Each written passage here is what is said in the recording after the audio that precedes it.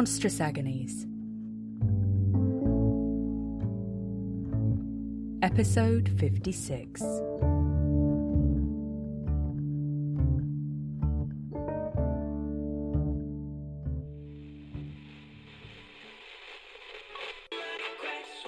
won't work. You put it up in your own toilet? Go back, back, back, calls the grouse across the moor. It's coming up on 2 o'clock here on the Night Folk Network, and time for our weekly advice segment. Our first letter tonight asks how to face one's fears. Did you know that moose can swim underwater? They can stay down there for almost a minute at a time to eat aquatic plants. Looking at them, you wouldn't think they could do that, but there you go.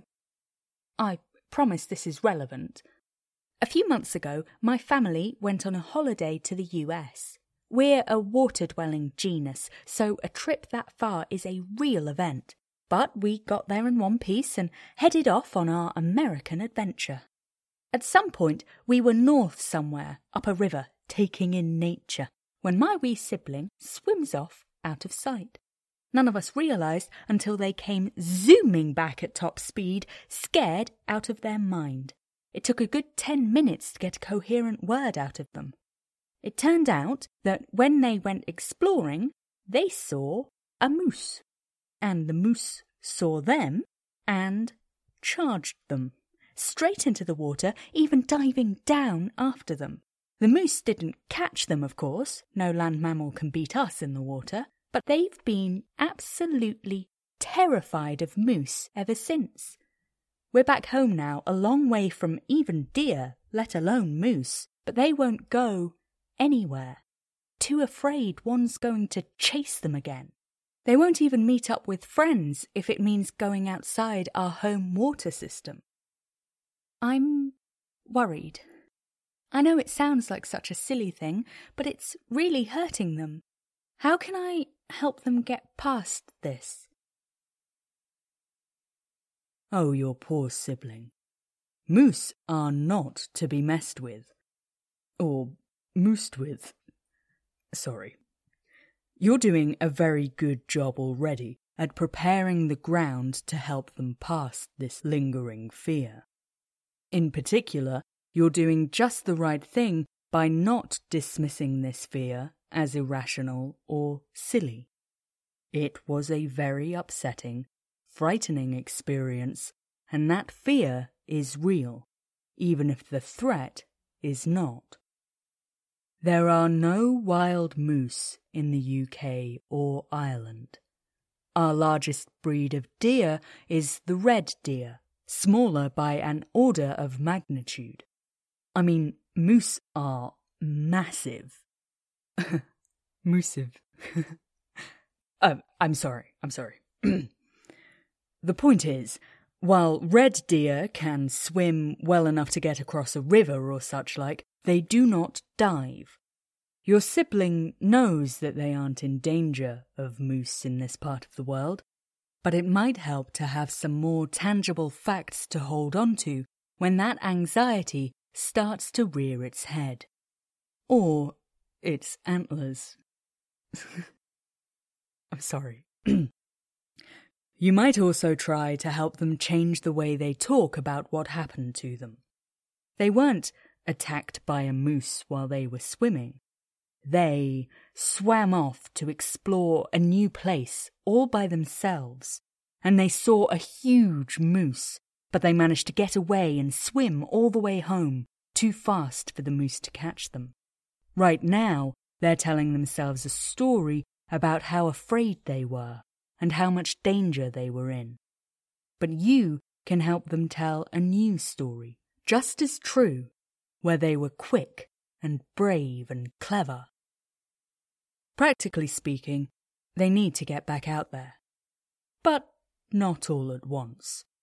Take things step by step. Help them come up with a plan for tackling these fears by setting goals, like swimming outside the home system, or going to a friend's house for lunch. You can also help them use mindfulness techniques or breathing exercises to help calm themselves down if they do get frightened. It will take time, but with your support and encouragement, I'm sure they'll be able to move past this.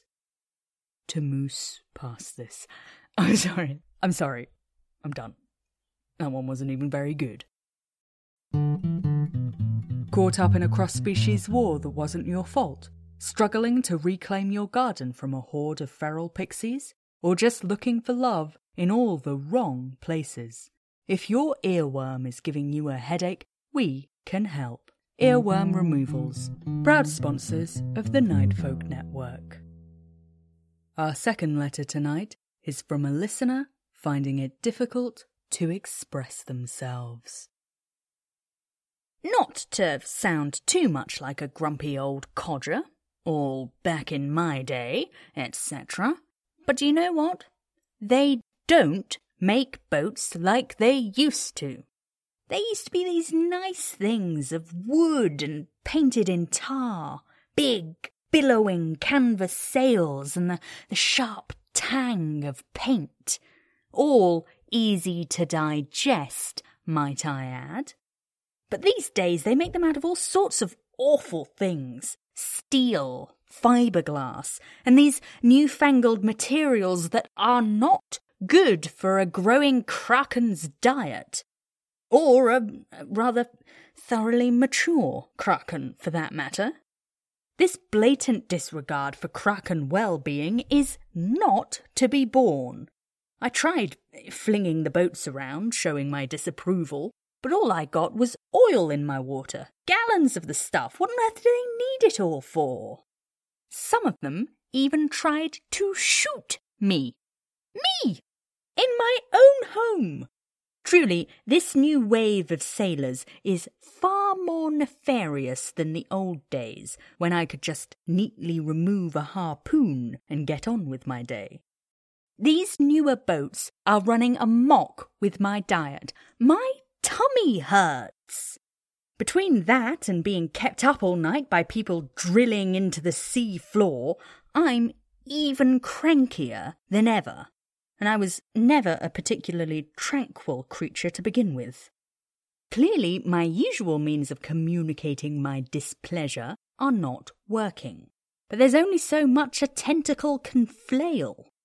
How do I make my point more clearly? I think you've fallen into a fairly common pitfall here, listener. You are reacting to the situation as laid out by the people you're trying to protest against, letting them call the shots. Instead, try taking a step back and thinking through what it is you're trying to accomplish and how you might best achieve that goal. Smashing up ships and flailing your tentacles might feel good in the moment, but it isn't likely to lead to the kind of change you're hoping to inspire. For that, you need to organize. First, you need a clear goal. As an individual, you might have several fronts you'd like to work on: shipbuilding materials, seafloor drilling, noise pollution. But you can't protest all of these at once. Think of the National Association for Liminal Liberty. They have the general remit of campaigning for creatures' rights across several fronts, but their protests and actions are focused on one issue at a time. Their recent marches and demonstrations for fair housing legislation, for example. Pick a cause. The more specific, the better. Then decide what action you want to see happen as a result of your protest. What do you want? And when do you want it? And who exactly is responsible?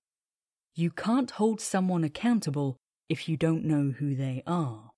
And they can't meet your demands if they don't know what they are. You also need to have a long, honest think about what your resources are. You have your own personal resources, time, energy, tentacles? Are there others whom you could ask for support, who are also affected by these issues? How might the media be able to help your cause? Are there organisations doing similar work with whom you could ally yourself? Finally, you can start thinking about what kind of actions might be effective. It's tempting to go for the big, dramatic action first. Capsizing boats, smashing equipment, rising from the deep in a maelstrom of ink and fury. But, as you found, that approach leaves you with nowhere to go if your demands aren't met. Start small. Write some letters, or arrange a meeting with a representative of the drilling rigs you're targeting, for example. If they refuse to meet your demands, you can escalate as necessary. Good luck, listener. The Nightfolk Network, broadcasting all the time, for all time. That's all we have time for on this week's advice segment, but be sure to tune in next week for a double-length edition for a very worthy cause.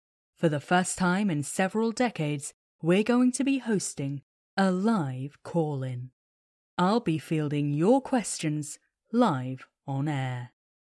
Next tonight, though, we're digging through the archives with a special interview with Vincent Price, first broadcast all the way back in 2002. Let's be off. Incontrovertibly Welsh. No, I'm a Yerrifer and I'm a Yerharaha.